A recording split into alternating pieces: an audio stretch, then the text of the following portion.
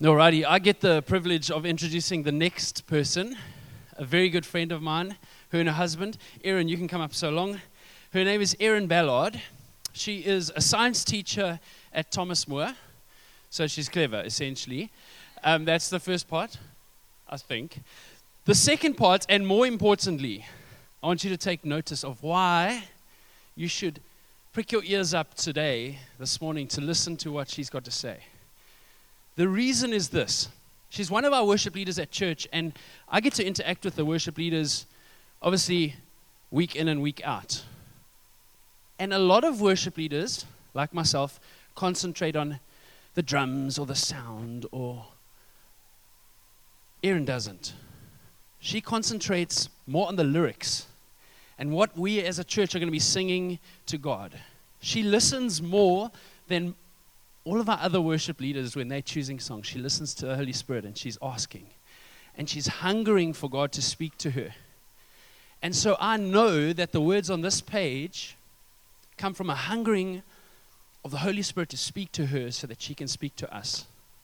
And that is why you should sit forward, you should sit up, you should prick your ears and get ready to hear what God has to say to His church this morning.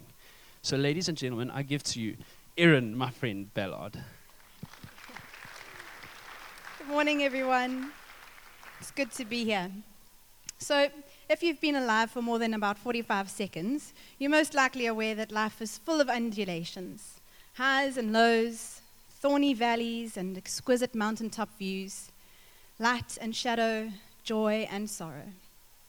One example of these shifting seasons in my own life was back in 2006. I was a very privileged and relatively carefree varsity student.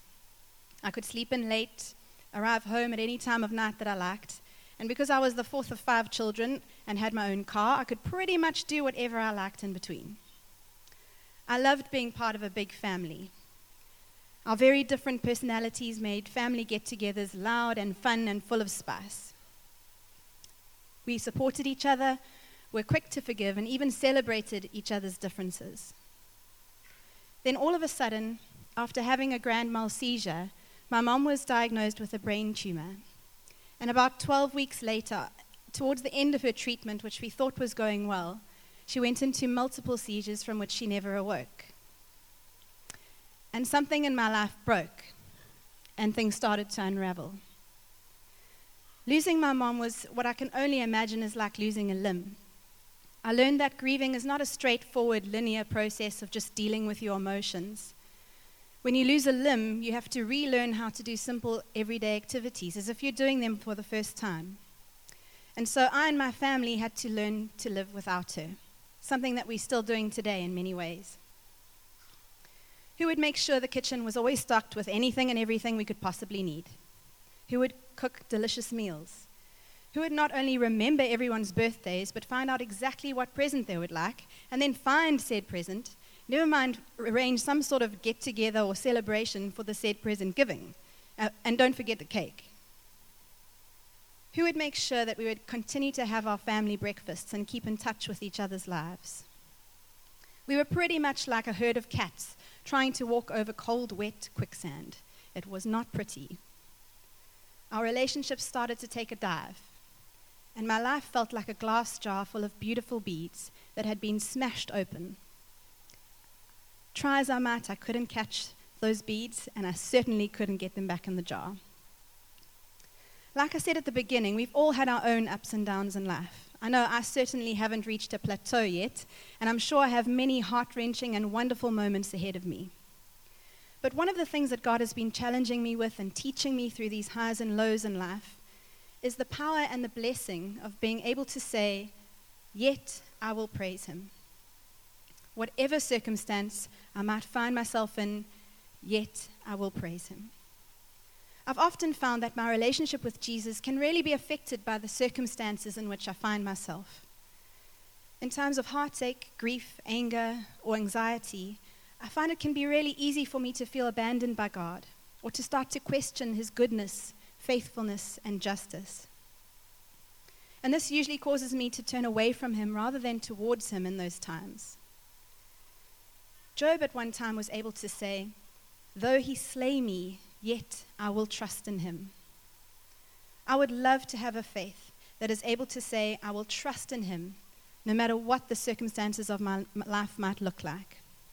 Yet I will rejoice in him, no matter what season of life I might be in, whether it be summer, winter, spring, or autumn.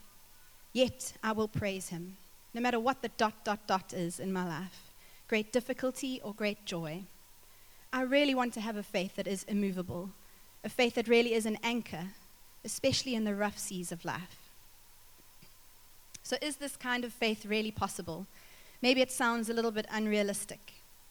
I don't think it is, but the question is, how can we get there? To a place in our faith where we really can say, yet I will praise him, no matter what. Often when I'm in the valleys of life, I can tend to feel like God is silent. Or maybe it's just that I can't hear him over the noise of my emotions. I certainly seldom feel him clearly leading me to specific scriptures in those times. And so when I don't know where to start or what to read, I often find myself turning to the Psalms. Maybe because I love musical worship so much. And over the years, God has really used the Psalms, and particularly those written by David, to help me learn how to navigate these times of heartache and difficulty better. The book of Psalms is a collection of 150 poems, songs, and prayers that have been quite intentionally arranged. Broadly, the Psalms can be divided into two categories: Psalms of lament and Psalms of praise. The Psalms of lament express pain, confusion, and anger about how horrible the world is and how horrible the things are that are happening to the writer.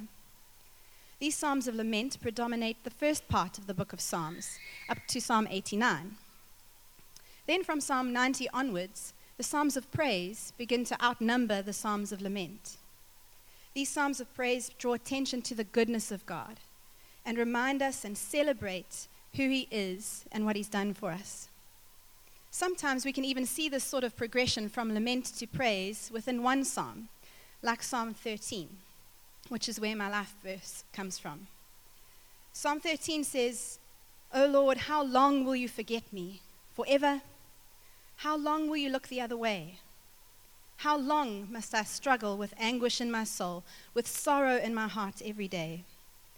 How long will my enemy have the upper hand? Turn and answer me, O Lord my God. Restore the sparkle to my eyes, or I will die. Don't let my enemies gloat, saying we've defeated him. Don't let them rejoice at my downfall. But I trust in your unfailing love.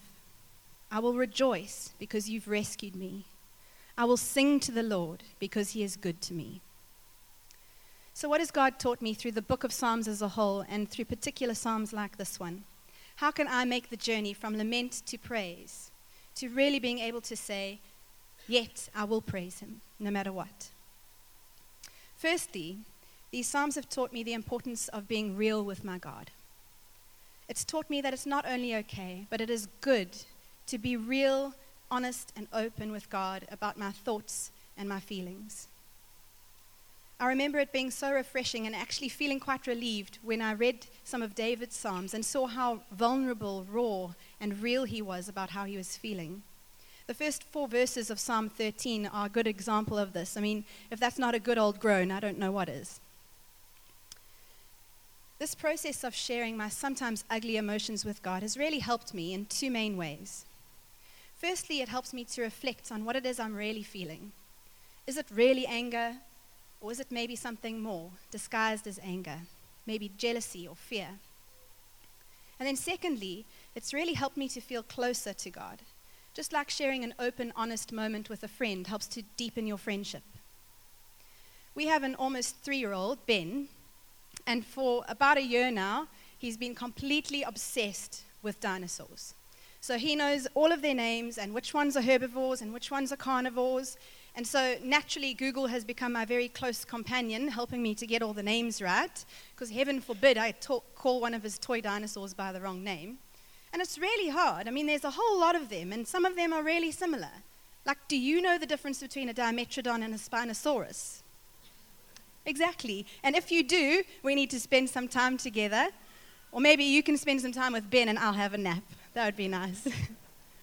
So anyway, because he's about to become a three-nager, he's going through a stage of learning to deal with his very intense emotions that he feels.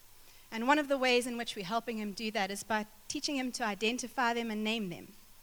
And now don't get me wrong, we still have days where the world comes to an absolute end because he can't find any clean dinosaur underwear. But most of the time, it really does help him just to be able to express how he's feeling. And I think it's the same with us. Being able to express myself openly and honestly with God really does help me on this journey from lament to praise.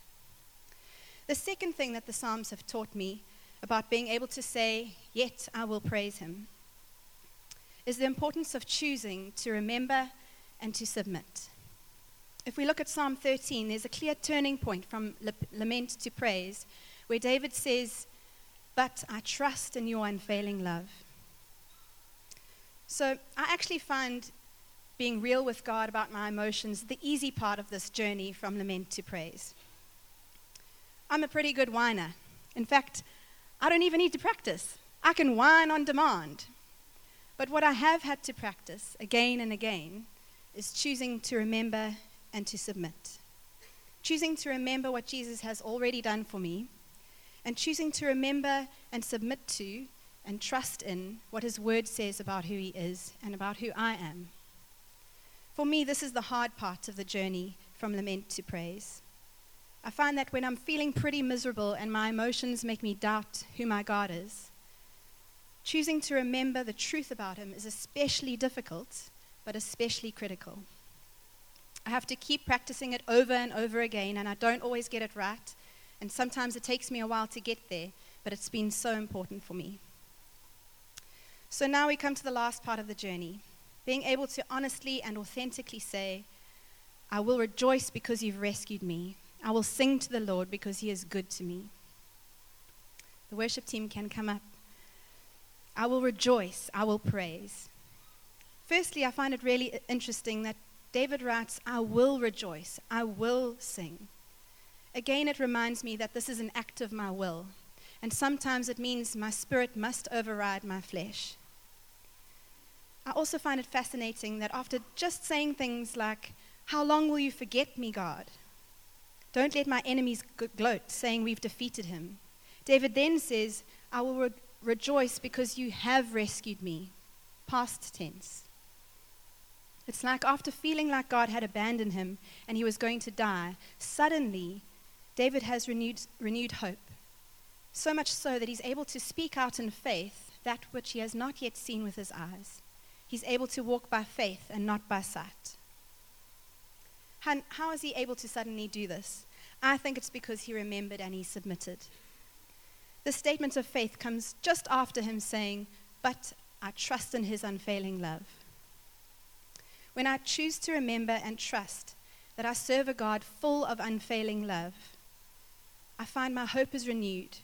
And despite my circumstances, I really can say, "I will sing to the Lord because he is good to me." So church, this is me.